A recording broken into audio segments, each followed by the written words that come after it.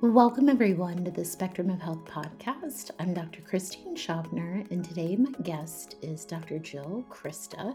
Dr. Jill Crista is a dear friend and colleague, and while she is very well known for the treatment of chronic illness and mold illness and even PANS and PANDAS, she also is a very gifted healer and sees life through the lens of biophysics and energy, and she shares that with us in this recording. So please enjoy my conversation with Dr. Jill Crista. Welcome, Dr. Crista. It's really an honor to have you on the podcast.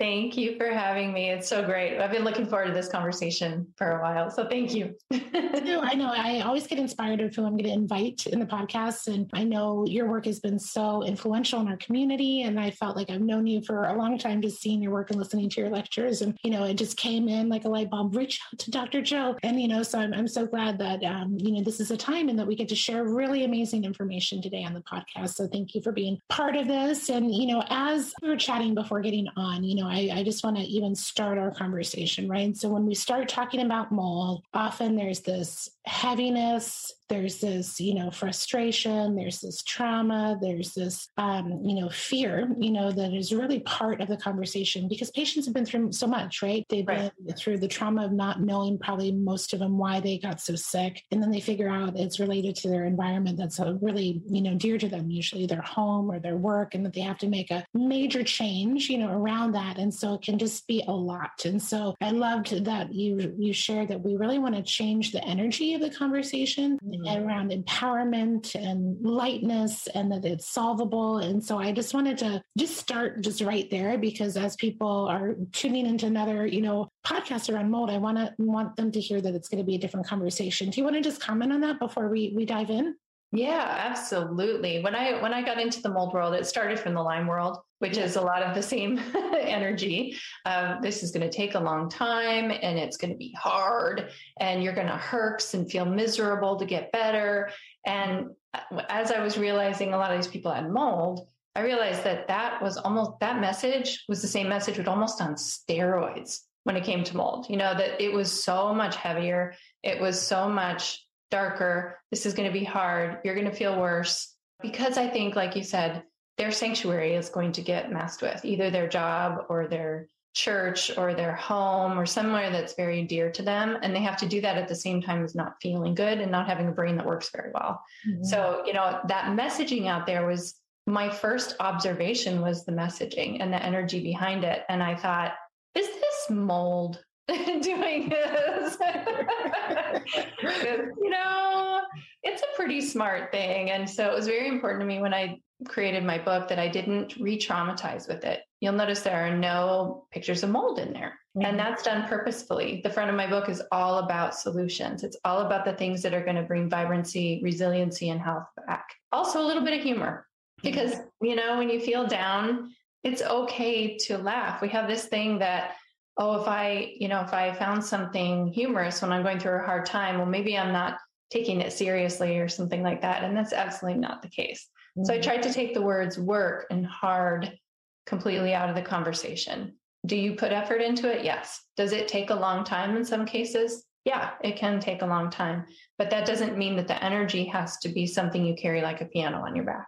Mm-hmm. I love that. That's such a differentiator, because I think, in this community, as I said, we can easily retreat to the other energy we just talked about, given, the field of energy that is current in this, paradigm. So thank you for bringing lightness and humor to this heavy topic, and we have the title that you feel that mold related illness needs a definition upgrade. What do you mean by that? Absolutely. If you look at the CDC's definition of mold, mold illness, it's the two poles of possibility. And it's basically spore-related illness, which is going to be sinusitis, hypersensitive lungs, asthma, maybe postnasal drip, all allergy kind of things, and all things that have to do with interaction with the spores. But then they go all the way over to the end extreme of aspergillosis of the lungs, which is infection of the lungs, not even colonization, but infection. So we would see this with somebody maybe who is going through cancer therapy, or maybe someone who has HIV. There's a whole lot more to mold-related illness than that. Mold can make you sick with the spores, for sure, which is not only just allergy. You can get colonized by spores in your respiratory tract, in your gut, in your bladder, in your vaginal vault. It's going to find lots of places, skin, but also there's spore fragments. Mold also makes chemicals as part of its living, just metabolizing. I call it mold farts just because it's funny. We all understand that. It eats, metabolizes, it off gases. And then there are mycotoxins. And mycotoxins for my patient population account for about 75 to 80% of the symptoms. Mm-hmm. So that's a massive amount of mold-related illness that we are not accepting in medicine. And it makes sense kind of how this has happened. You can't, in medicine with medical ethics, you can't purposefully expose someone to a mycotoxin that we know is carcinogenic, that we know causes birth defects, that we know causes all kinds of problems, only to then test and see what makes them better. Mm-hmm. So there aren't human clinical trials. Mm-hmm. There are animal studies. And so then as naturopathic doctors, of course, animal studies, what are they using? Nutrients, herbs, so especially herbs that have antifungal properties. So we have a comfort with that. So doing that translational research is easy for us. We can take that animal data and translate it to, well, what would that be in a human dose that I have experience and comfort with? Mm-hmm. And that's basically where we can move into the treatment side. Mm-hmm. But the definition of what equates a mold-related illness misses mycotoxins primarily and the chemical off-gassing, because we can't purposefully do that to someone just to see how to get them better. Mm-hmm, mm-hmm, mm-hmm. Yeah, you shared so much great insight there. And I want to land on how you said about 75%, of symptoms in your patient population, your experience is related to mycotoxins. So that alone is a huge area of focus, and that we need to, of course, educate more. So most of my patients and my audience know about mycotoxins, but maybe just a high level overview of this is still a new term, and kind of what are we talking about? What are we looking at? How do we measure them? Perfect. There. So mycotoxins they're really energetically costly to a mold spore. So it doesn't make them all the time. We see that they make them a lot in a water damaged building because that's a competitive environment that they really, really want. So when a mold spore is outside, it has all these other forces of nature that keep it kind of in check. So they don't make a lot of mycotoxins outdoors. You see sunshine, air movement, other microbes, other fungi like mushrooms. So the mold kind of knows where it is, what its role is on the planet. It's supposed to decompose and make, previously living organic material into tiny little nutrients so it can share with the rest of the forest and feed. But when it gets into an indoor environment, it doesn't have all those nature controls. It has almost the exact opposite. It doesn't have sunshine, usually not enough air movement, and we present it with a humid environment and previously living organic material. So it comes in here and it says, whoa, this is a sweet spot. This is like beachfront property for me. I want the whole thing to myself because I have nothing controlling me. There's no other fungi or anything like that. So I'm going to start acting greedy. And that's when it will start to spit out mycotoxins, because if another bacteria or fungus or microbe comes into that environment that thinks the same thing, I want this beachfront property, it'll start to make these mycotoxins to defend itself. So we're not the target, but we get affected by it just like the other microbes would. So that's when we think about mycotoxins. If you think about the intention in a toxin, the intention is to harm another living thing. That's huge. Like when you really let that set in, like the other thing you can get in a water damaged building is exposure to actinomycetes, which basically breaks apart into endotoxin. That's sort of like an accident, that's just part of its metabolism. Whereas a mycotoxin is made with the intention of harm. Mm-hmm. So that's where I put a lot of my focus on treatment, because of understanding the intention, and probably the ability to harm a body is a little greater than those other things that you can get. So mycotoxins are fat soluble or oil soluble, which means, before I went to medical school, I would hear something like fat soluble and be thinking like booty fat or fat tire or something like that. But once you go to medical school, you realize, wow, fat soluble means brain, bone marrow, nervous system, gut lining. Holy cow, lining of every cell. Now we start to really understand where all of these mycotoxins can go in the body. And then how we have to get it out is to basically create an oil change in the body to get those fats out. Mm-hmm. So that kind of gives you an idea. If I just listed those areas, we see brain fog. We can see some of them actually can get into the brain. They're nerve toxic. They're toxic to the gut. They're toxic to the skin. They're toxic to our organs of detoxification. They're toxic to the eyes and the nerves and how we process. So a lot of people who've been exposed to mold have visual processing problems, and it changes all the time. So that's kind of a keynote for me. Is like, if you notice your eyes are going bad and you go get new contacts or glasses, and 3 weeks later, like, I don't know what my eye doctor is doing. These things don't work. Mm-hmm. Not your eye doctor being a bad eye doctor. It's mold changing your vision and your ability to process. Mm-hmm. So if we think about all those places, mycotoxins are also gene toxic. And that's where we get worried about it, because it tries to rewire you to be more wimpy so mold can move in and stay in that territory. Mm-hmm. Yeah.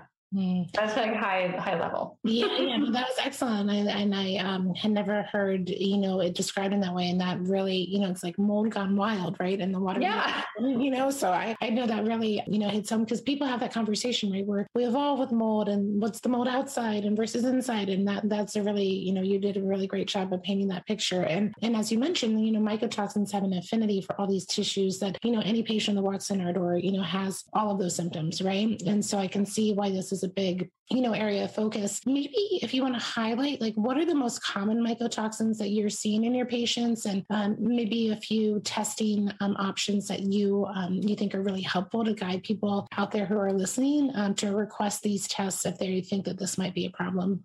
Yeah, in a perfect world, we would do both a urine mycotoxin test and a serum mycotoxin antibody test. That's different than a mold allergy test. Mm-hmm. This is a mycotoxin allergy test in essence. Mm-hmm. So in a perfect world, we would do both, because the urine mycotoxins tell us, depending on what your doctor's trying to know, like if we provoke you, we're trying to understand body burden. If we don't provoke you, we're trying to understand what's your daily dump, mm-hmm. Or daily burden, if you want to think of it that way. With the blood test, we're trying to say, okay, you might have ochratoxin, but what does your body think about it? Because some people can live more harmoniously with a low level of mycotoxins through their food or that kind of thing and not be taken down. It actually is a little bit of a hormesis that promotes detoxification. Mm-hmm. So a little bit, they don't have to be freaked out about. That's why we have like a quote normal level of some of these mycotoxins, because we have been kind of eating mycotoxins in a small amount through our whole evolution. Mm-hmm. But the most common one that I see is ochratoxin, and that's because it's a persister. Ochratoxin binds to a protein in the blood called albumin. So the kidney can't detoxify it. It holds onto it. And that's how the kidney becomes damaged by ochratoxin. Ochratoxin is really hard on the kidneys. Mm-hmm. But we see it really commonly because it doesn't fall off of that protein as easily. So it's going to stick around a lot longer, even if you are out of that water damage building exposure. Mm-hmm. We also see aflatoxin a lot. Lately, there's been a lot of citrinin, but I don't know if that's due to lab variant happening or I suspect that. We see a lot of gliotoxin. That's really normal to bump up right after you've started treating. It's almost like it's been hiding behind, and that one you can get from Candida also. So I kind of see that if a person has been colonized and we start to treat them, Candida takes advantage of the extra real estate for a little while. Mm-hmm. And if you're not doing aggressive enough antifungals through that process. Mm-hmm. Yeah. So I would say that those are right now kind of the most common. And then MPA, if you have a lab who's testing that. Mm-hmm. And MPA is an interesting one. It's not a mycotoxin. It's one of the off gases of living mold. So if there's mold in the environment and it's living, there's for sure MPA, but not necessarily mycotoxins. Mm-hmm. So when we see the MPA, that's another one that'll spike really early in the treatment, because it does come out through a different pathway in the liver that once we, doing the things that we do, once we get those pathways moving again, it's like the body goes, woo, here, let's get rid of this. So we see a big spike in MPA early. I know, and that's a great point how, interpreting the test and where you are with treatment, seeing it come out is a good thing. So sometimes that's a good thing. Yeah. Sometimes that can be alarming for people, but you're like, your body's getting rid of it. Would you say, I'm just curious if we see high MPA obviously we do a lot to rule out current exposure, but if we're doing a screening test, would you say that they're more likely to have a current exposure, or is that maybe not if you're just starting with this test before treatment? Yeah, if you're just starting with the test before treatment, then I think of it as a current exposure. And that's why in perfect world, we'd run both. Yep. The serum mycotoxin antibody, because that is the only one, the IgE serum antibody, is the only one that answers the question, is this a current exposure or not? At least current exposure to the degree that their immune system is upset about it, which means it's, changing your immune system, which we don't want. Yeah, it's a really great pearl. I'm so glad you talked about the serum antibody testing. I don't do that on routine in my patients, and I will after this conversation. But it's like that in the Lyme world at this point, because I'm pretty jaded. I'm like, we've all been exposed to all of these microbes, but who's going to be who's symptomatic, and what is the immune system doing in relationship to the presence of that microbe, and that's where we see the antibody responses and with the immune activity is. So what lab do you use for that? Do you do the my myco lab? That's right. Yeah. This science was developed by Cyrex, but it's being carried out by a different company. Yeah. Not that you have to pick favorites, but if someone was trying to say, okay, what mycotoxin test should I have my patient or my doctor order? Do you have any opinion on that? I get this question all the time, as you can imagine. And I do split sample testing quite a bit, where we take the urine sample and we split it between them. And we also do a blood draw on the same day with the MyMyco, just so I can understand as a teacher, how are things. It gets a little expensive, but that's what my course pays for. Right. So I feel like the real question should be, which one is right for my patient at this time? Because they each have their own limitations, strengths, and weaknesses. Any lab does. So understanding the technology of the ELISA is going to be relying on some amount of immune system. So too is the serum antibody. Right. So if the person is really immune deficient or displaying immune deficiency symptoms, they're sick all the time. When they get sick, they can't fight it. When they get a cut, it becomes kind of infected, or it takes a long time to heal. Then I'm running a serum antibody to make sure that they can even show me that they're having a problem with it. So a serum IgG and E total before we run the MyMyco lab, or before I do an ELISA urine mycotoxin test, because those are both relying on the immune system. If it is something where you have a patient with some kidney disease, I avoid the ELISA because that does not control for creatinine. So you might get those great sweeps of, I ate protein and so I can't clear. I didn't eat protein and I am clearing. And then you don't really know if this up and down is really helping you. And then the mass spec method tends to be more changeable if someone has to be on glutathione or on binders. So if they absolutely have to be on glutathione because of either a TBI or there's some kind of program, then I avoid those tests and try to use one of the other two, because that is so manipulatable based on the split sample testing. And I have twin boys. I have identical twin boys. So it was, and when our house became moldy, we doctors, we are weird. Yeah. I was like, oh no, it's mold. And then I thought, I could do some testing. Silver lining, right? Exactly. Yeah. So I tested everything. I tested us all the time just to see. And the two of them had different protocols. One was good about doing it, and the other one not so much. And one was sicker, one wasn't, but the same exposure. And I found that some mycotoxins went up, but most of them went down when you use glutathione. So those are kind of, if anybody is a practitioner, I have a spreadsheet that I have of, which one, and I have that free to my membership too, if you're in the membership, and I'm updating it based on all the stuff that I learn as we go. Oh, that's awesome. I'm so glad you have an analytical brain that thought of all of this, right? And then a real life experiment, right? So right. I know. That was perfect. So, well, why don't maybe as we kind of are on the mycotoxin topic, so obviously they're creating a ton of symptoms. They're very, prevalent, especially when people have had, mold exposure. This is something that we want to really measure and get the body burden down so then the symptoms alleviate and people get their life back. And so what are maybe a few like top go-to strategies to think about for mycotoxin elimination? Yeah. So the main thing, the oil change idea is you have to get good fats in there. So I use a lot of high quality essential fatty acids. That could be, fish oil. DHA has the most research, but GLA has a little bit also.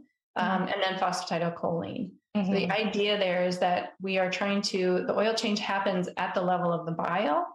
And so if you're not moving bile and if you're not giving the ingredients for bile movement, you're not grabbing onto the mycotoxins. All of them, except ochratoxin, doesn't use glutathione in bile all that much. It uses the kidneys, which is a bioflavonoid thing. But so I use very high dose good fats and very high dose bioflavonoids because most people have an ochratoxin burden of some kind. Yeah. And it helps to dislodge that from the albumin. So those are the first two, and then making sure they're pooping. And then bitters, because that bitter taste receptor, they're actually over half the pharmaceuticals are targeting that taste receptor through their drugs. Is that amazing? And we can do it with just good old squirt of bitters. Yeah. And people that are, kind of a little wary of herbal medicine, I'm like, just go get the Angostura bitters from the liquor store. And they're like, really? That'll work? I'm like, yeah. Little bubble water. Yeah, right. Exactly. A little lime and a little bitters. And you've just created for yourself something that's going to facilitate the oil change. So having bitter on the tongue induces the bile to be made in the liver and then to be released. And it's the bile that's grabbing those mycotoxins because bile cleans up oil-soluble toxins. And then you need to grab the bile so we don't recycle it. A lot of opinions and, kind of religiosity about binders and which one for which mycotoxin. And Dr. Nathan's done amazing research on this. It's in his book, Toxic. For me as a naturopathic doctor trained by Dr. Kernian, insoluble fiber works really, really well to grab bile. So, and we know this because doctors, regular MDs, use it to lower cholesterol. Well, where is cholesterol? It's in the bile. So I went to, just to confirm for myself to understand, is this actually working what I'm doing? Because it's good to kind of look at that, with a critical eye, like, I don't know, that's what I was taught, but does it really work? So I went to studies where people were missing their gallbladder.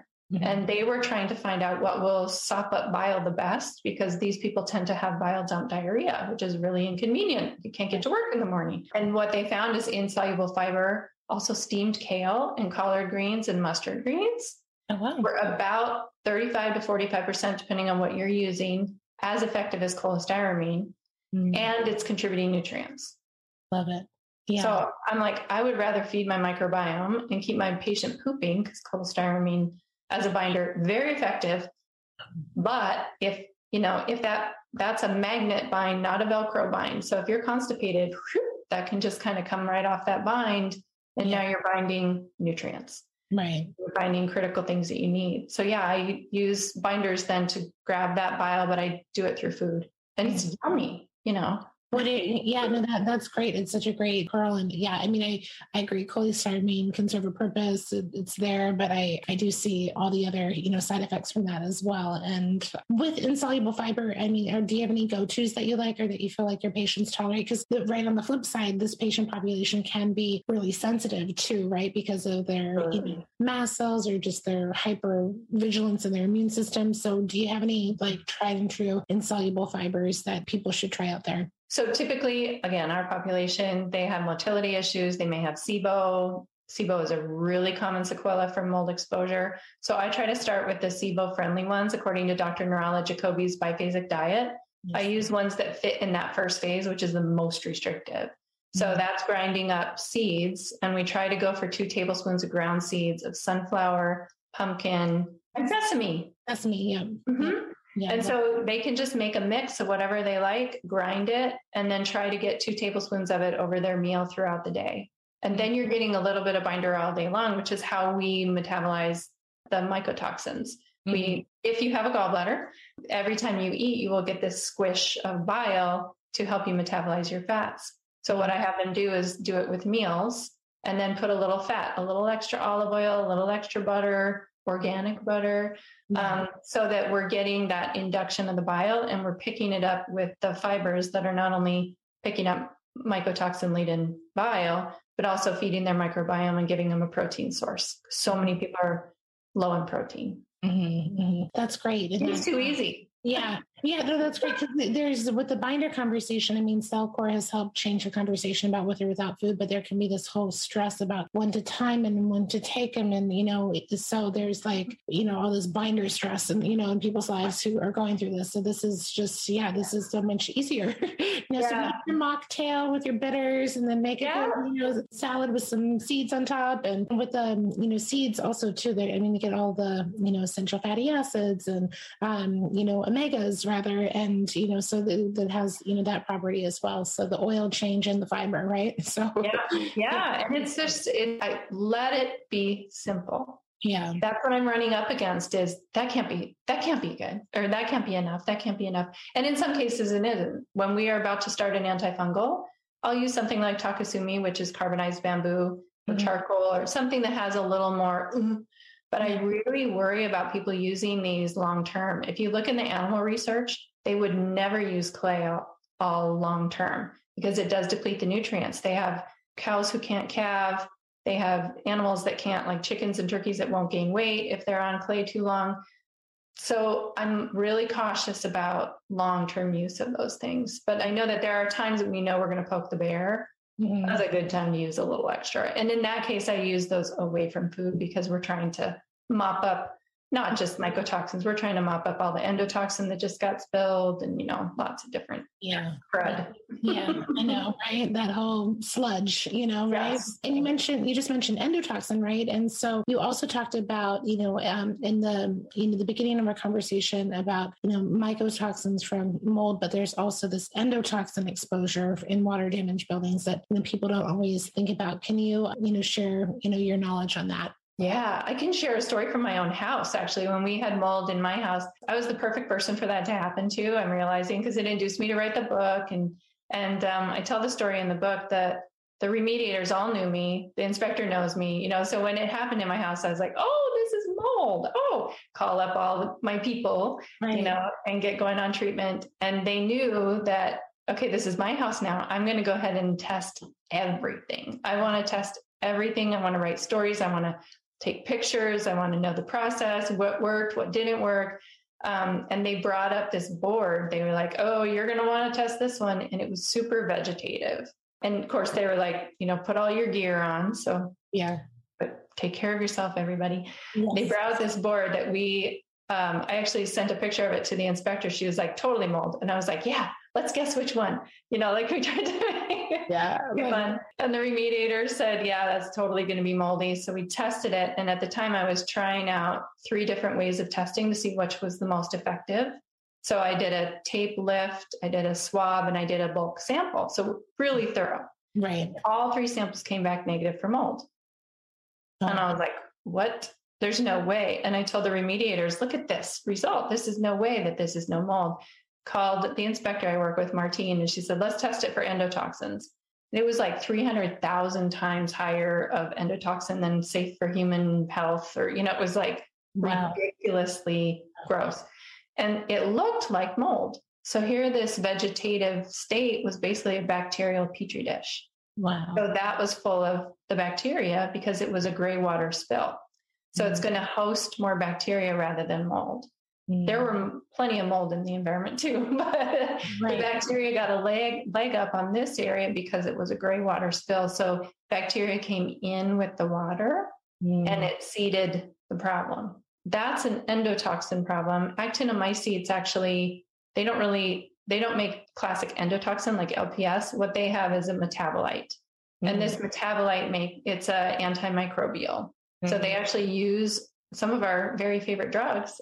Ivermectin is made from actinomycetes. So, it's a very effective soil bacteria to make things that it will compete, out these other critters. So if you have actinomycetes, you can have endotoxin, actinomycetes, mold spores, mycotoxins in one environment. Yeah. And that's more the rule than the exception.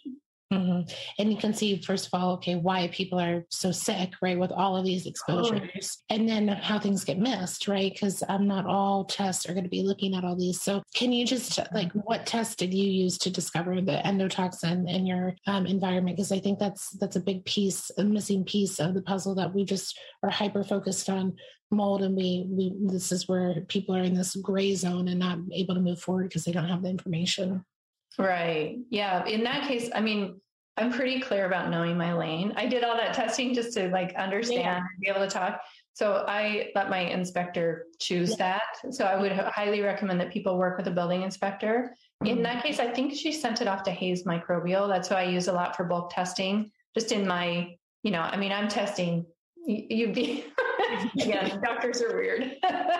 I'm testing. You need your own lab, Jill. I do. I'm like anyone who's listening out there who wants to get a lab, it would go to you could use, Totally. Yeah. I mean, every time I change a filter, like I changed out my water filter in my refrigerator and I found chitomium, which causes dementia. I was like, oh no, we're not doing this anymore. So I disconnected the line, did a video blog about it, taught about it. So I'm like, this one crosses the blood-brain barrier and is connected to dementia. And I'm drinking ice water and getting dementia. That's ridiculous. So then I was like, well, maybe it was just mine. So ran to my parents and they had theirs. Don't you love it? I love it. And I'm like, can I test your fridge filter? And they're like, we only had it in for like 3 weeks. We don't need to change it. I said, I'll cover it. I'll get you a new one. Let me test it. That one had chitomium. And on the YouTube video that I taught about, drink ice water, get dementia is the title of it. There was a water quality guy that wrote in the comments. He said, yeah, we're having a lot of trouble with that one in our water filtration. Yeah. So I'm testing all the time. So that's, but it's through my inspector. So yes, absolutely. Use an inspector. It's so worth the money. People say, well, I can't afford it. And I'm like, you can't afford not to. They've got insurance coverage. They've gotten people out of leases. They've they've found the remediators that know what they're doing. They're the bulldog over the top of that remediation project. Your inspector and your remediator should never be the same person. So it should be two totally different people. And I've had inspectors save people remediation money. I learned that because I tried to have them just use the remediation company and I was like, no, I think we need a bulldog on this. We need oversight and we need accountability and they will do that for your patients. So if anyone's listening, that's a great chapter. Yeah. So building inspector, people should Google when they're wanting to figure out how to navigate, all these different things that we're sharing. It's not, they can do, of course, we can talk about, screening tests and, other things to kind of get the ball rolling, but when they're going to be making decisions, looking at a building inspector. No, that's a really great pearl for sure. Yeah. A mold inspector I prefer a building biology, the BBEC, because they don't just have mold goggles on. Yeah. In places where I have a questionnaire that I created for myself in clinic when I was seeing Lyme patients, and I'm like, well, which one of these guys has mold so we can get to it faster? We need to create something. When I talked to Dr. Horowitz about it, he's like, good luck. It's going to be my questionnaire. It's going to be the same. And so I was like, that's a challenge. Now I figure this out. I took his as the inspiration and then created one and then just worked with the numbers of it in patients where I knew there was mold. So if anybody wants that questionnaire, it's on my website. You can get it. It's a clinical questionnaire. And what's really nice is when we fill it out, you get a score and it gives you an idea of no, probably not mold, possibly mold or probable mold. Notes mentally too. I'm going to download that after this and make sure, we're using it. I'll email it to you. No, but we were talking about, building biologists. Patients where they had probable mold on the questionnaire and I'm, calling the inspector and they find no mold, but they find mothballs. They find no mold, but they found carbon monoxide poisoning. They found no mold, but they found a gas leak on their gas stove in a small apartment. So it's not always mold. And we have to remember that, and it's great to have somebody who's really thinking about things like EMFs and, all of the things that it can be. Yeah. Yeah. Not that we need to find more problems, but the idea is to narrow the remediation or the fix to the thing that it really is. Yeah. Yeah. Getting solutions focused. I know it's amazing how resilient, the human is, given all that we're up against, right? So, but no, I think that's a really great tip. And, Jill, you mentioned already, and I want to definitely highlight this part of your approach in your treatment, is that using antifungals is also part of your treatment strategy. So can you share just like your approach to using antifungals? Because I do feel that sometimes gets missed. We talked about mycotoxins, eliminating those, but, this is different for people who are listening. Mycotoxins, our treatment is different than antifungal treatment strategies. So can you just educate us on that? Yeah, you bet. So the way I see it is that mold is like the factory and mycotoxins are like the smoke. So from my experience anyway, if we're finding mycotoxins in a urine test or on the serum antibody test, and your body's mad about it, you are colonized. There's something that has changed in your flora of the sinuses, the gut, that is now acting competitively. And for me, this was a study that was done by Dr. Joseph Brewer. I was treating with antifungals, but I wasn't treating the sinuses as a regular order of business. And it took people so much longer for those mycotoxins to come down.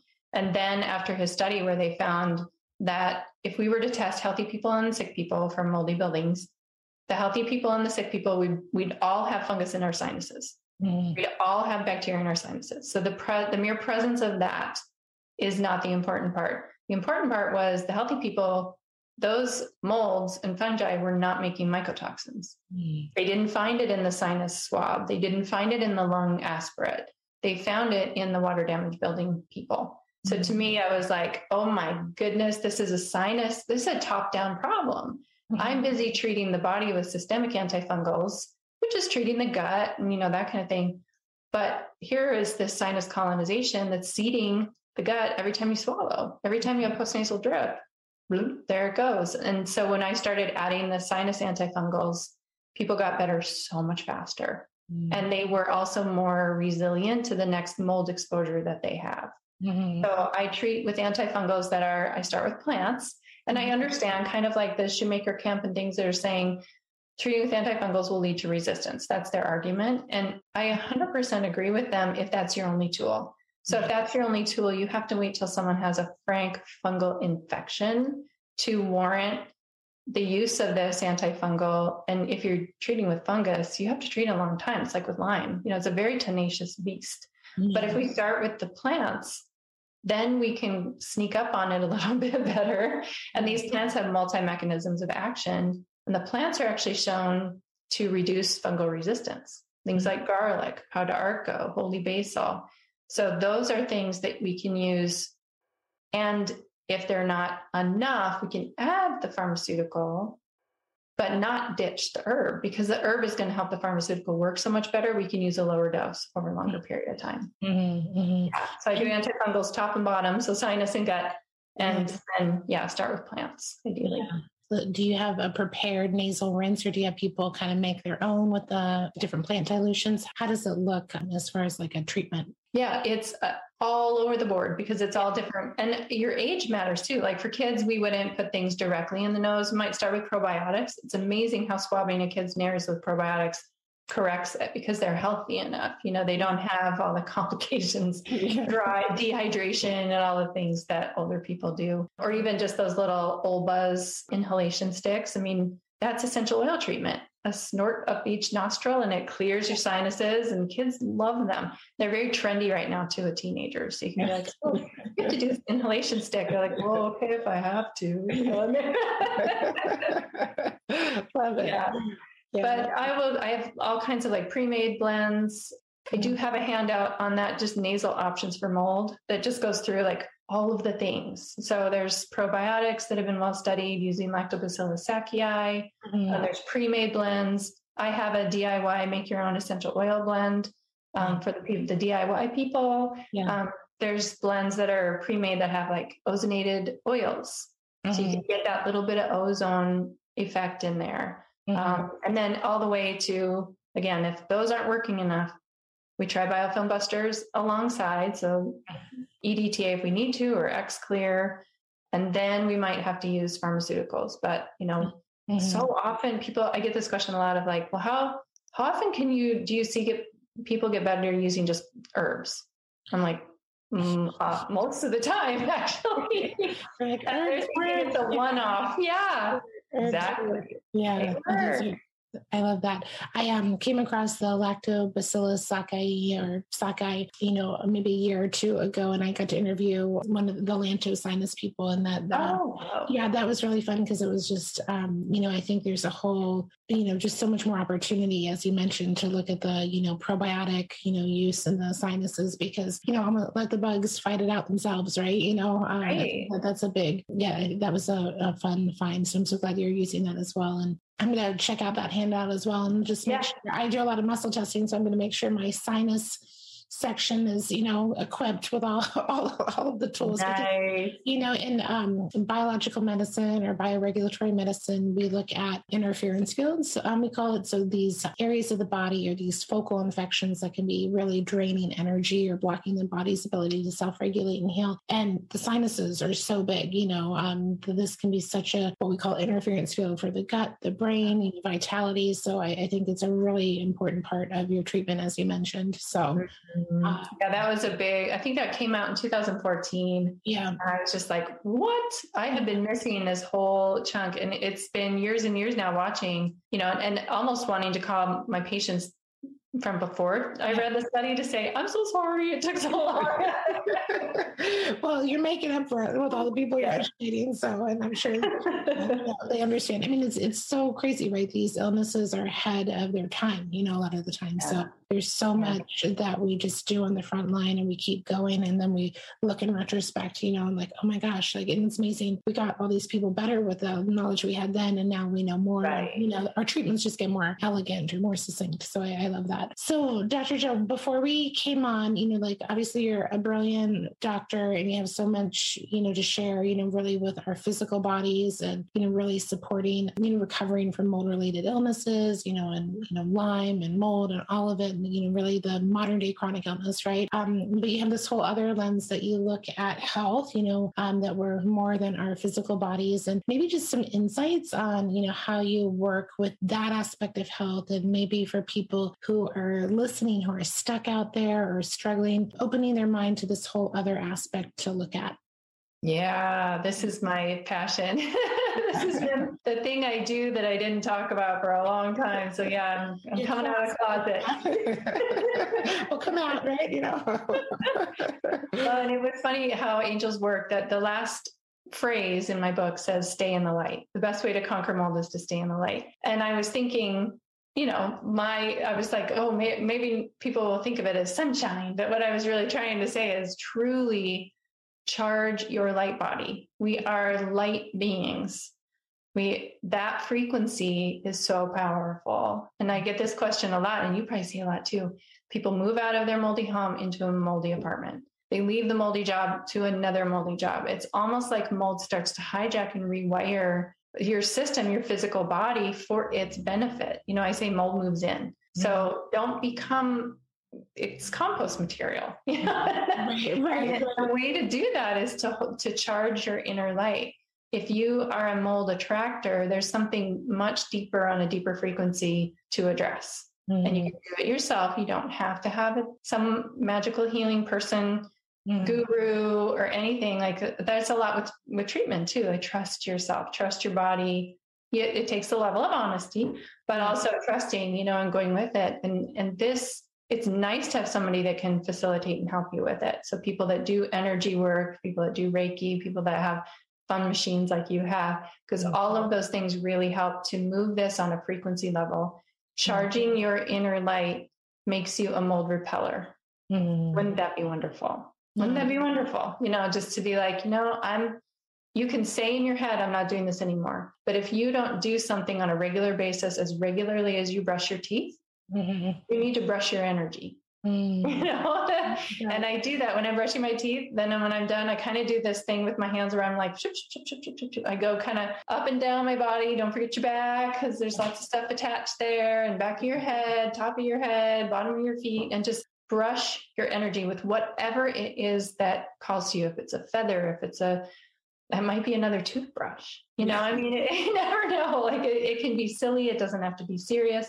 But your intention during that time is that I am brushing the plaque off my energy, just like I just brushed the plaque off my teeth. And a daily practice like that, morning and night. And the second thing you do is you charge. So whatever it is that charges your energy, it might just be a moment of visualization of the sunshine beaming into your heart. It might be thinking of yourself as a lightning bolt that you're going to stretch all the way up to the stars. And when you touch the stars, you get, you know, and it like charges you. It might be that every time you plug in your phone to charge it, you think, I'm also plugging in my energy. And when my phone is charged, I'm charged. So whatever like mental game that you have. And I heard your interview on energy codes. Sue Mortar. Yes. And I love how she says you squeeze that and you funnel out that place inside of you that make room for it and charge it. This idea that you're a bright beaming light, and that's dispersal. And that's welcoming for that mold to come in. What we're talking about is bring it in and charge it, like compress it so that then it's just like the sun. Nothing can get close to that sun, right? It's going to get burned. Mold can't come close to you if you have compressed that energy into something as strong as the sun. I love that because it can feel like a very disempowering, almost like bad luck kind of time, right? When you're just, chasing mold and kind of affected by mold. And, I know you and I both have a tremendous amount of compassion for our patients who go through this. And, I think when we when we experience what you're sharing and learn about this aspect of yourself, when you were talking, I'm, also very into, energetic principles and these, principles of, how we're wired and we're connected. And, there's this idea of resonance, right? And so, we want to be in resonance, with a frequency that's going to be a mold repellent, not a mold attractor. And I think sometimes when people hear us, they can be like, oh, don't blame the victim or this or that, which I understand, but this is like a whole other, like, okay, you've had this experience for whatever reason. Now let's turn it around and really make you part of the equation to create a new life, to create a new experience and not feel that you're a victim of your circumstances. I think it's a big part of the healing work that we both embrace. And I try to do that in my own life, trying to teach my daughter, this is the truth of who we are, that we often forget or, think it's just a side note or kind of an afterthought rather than like the part of the work. Right. Absolutely. Yeah. Yes, I love that. And I'm so glad you said about blaming the victim because mold happens to you. Yeah. The first time. Yep. The second time. It may be that by moving in, it has created a coherence with itself. Because if you are a mold hoster, you have that resonance. And so I think that that's really important. When it happens to you the first time, you are the victim of that circumstance. And so what we're trying to do is to give you an understanding of then the sequela of that, the thing that happens after that. By being colonized, you are now on its frequency. You've just dialed into its radio station. So it can find you and it will drive you to stay in that frequency. So you have to do something on the frequency level. You've got to tune that dial to a different frequency. Ideally, one that's higher vibe. Connect to the higher frequency, right? Yeah. I know. And I feel like, in this world, right, that, these microbes, the mold, all of this has its own consciousness, right? It has its own, it's all alive, right? And, when we think of the body in this way, there's, I think, a dance that we play or kind of dance that we, facilitate with our patients is this, the consciousness of the thing that's driving your health down, and we're talking to that, or is it your true essence, your nature, who you are, and I try to create awareness around that with some of my patients. This is not you, it's that, and so I think that can be sometimes healing because some of these things also make you very mentally unclear, unstable. You can have a labeled psychiatric condition going through these things. And so knowing that this is another consciousness within you that's not your true essence. And I think that can be comforting for people to hear that. But I don't know if you have that same experience. Yeah, definitely. I hear so often afterward, that patients will say, when I describe to them that it's here to recycle or compost something that isn't necessary or needed anymore, that you're probably not ready to let go, which might be a physical thing, but it's often emotion. And that they'll say, you mentioned that thing to me about how mold is helping me to compost something and get rid of something that I wasn't really, you were so right. Because now that I'm on the other side of it, I can see that I not welcomed it in, but that it was something that was coming almost as an assistance. I do a lot of vilifying the mold just so people can understand how it's dangerous, but we're completely confusing the mold. We're building houses that it can misbehave in, but also it comes to help us compost and not just physical stuff.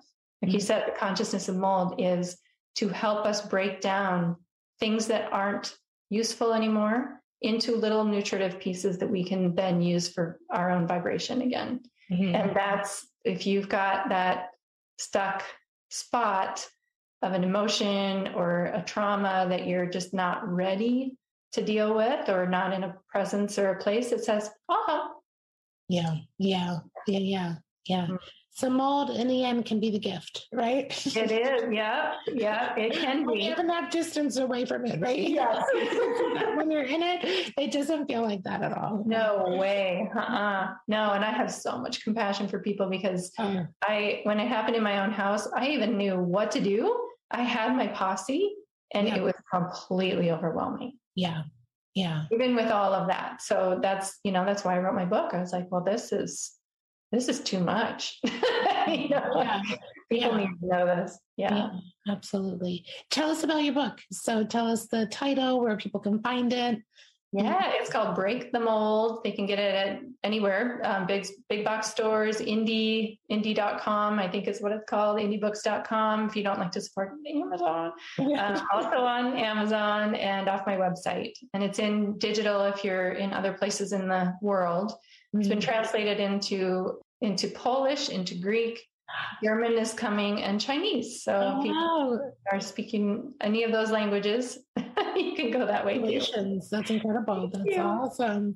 Molds everywhere. Yeah, totally. Doesn't know border. Yeah. So, and then Dr. Jill, you mentioned some incredible ways to connect with you. So please share your membership, your site, and then some, courses that you've created. I want everyone to learn as much as possible from you. Yeah, you bet. So one of the most handy things probably is a course I have called 9 Things to Know When You're Still in Mold. I didn't use the word stuck in mold for a reason. So if you're still in mold and it will be a while before you can get out of that, either your job or you're in a lease or something like that. There are things that you can do to make sure that you're leaving that environment healthier than you would have if you didn't do these things. There are also things you shouldn't be doing when you're still in mold, because you can start to poke the bear, and mold gets mean when it knows you're coming after it. So that's a little, it's an hour-long course. You get a handout. I go over dosages and stuff like that in the course. So that's available to people in that situation. That was heavily requested by people in the membership. And so I was like, okay, I'll just make a course and then everybody can get it. And then I have a membership for people who, if they have a doctor, if they can't find a doctor, I do request everybody has a primary care doctor that's guiding their care, ideally a mold literate doctor, ideally one of them that's taken my training so that we're on the same wavelength. But if they just want a little more support, I'm there on the forum. It kind of feels like Facebook, but it's private, so you don't have to worry about, I know some people are saying they don't want their family to know they're this sick, or their work people. So being out on Facebook was really anxiety provoking. So we have a private membership. There's a ton of information there. Handouts, tech sheets, each mycotoxin, what can it do? What can you do about it? That kind of stuff is in there. And most importantly, you get the support of other people that are going through the same thing. So if you are the canary in your family, there's a ton of people who totally get it. And they're there. And then I kind of monitor it.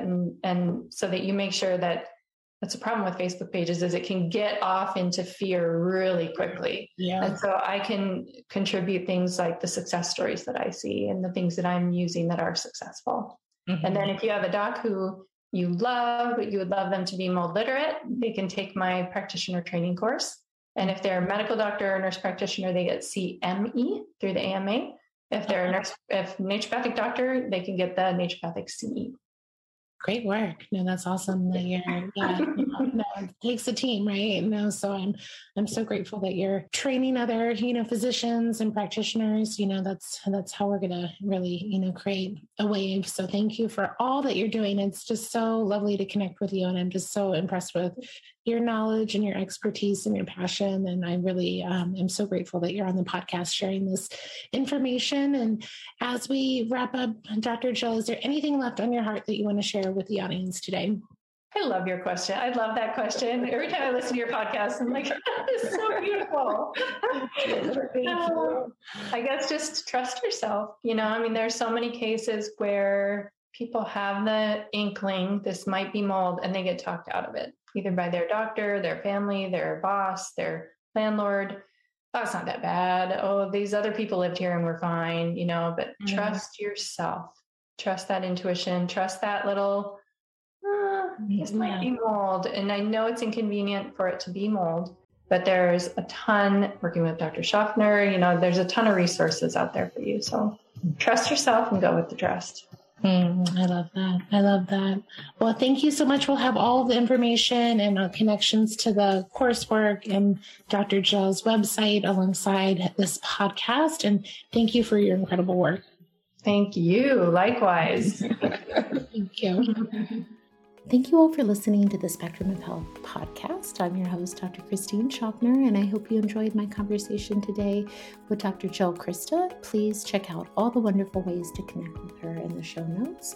And if you're on my email list, please be on the lookout for the Art and Science of Cultivating Coherence Summit that's going to air at the end of October with Dr. Roland McCready. I am so excited to share all of this really cutting edge information as we really learn how we're wired to heal on a whole new level. So have a beautiful day, and thank you so much for listening.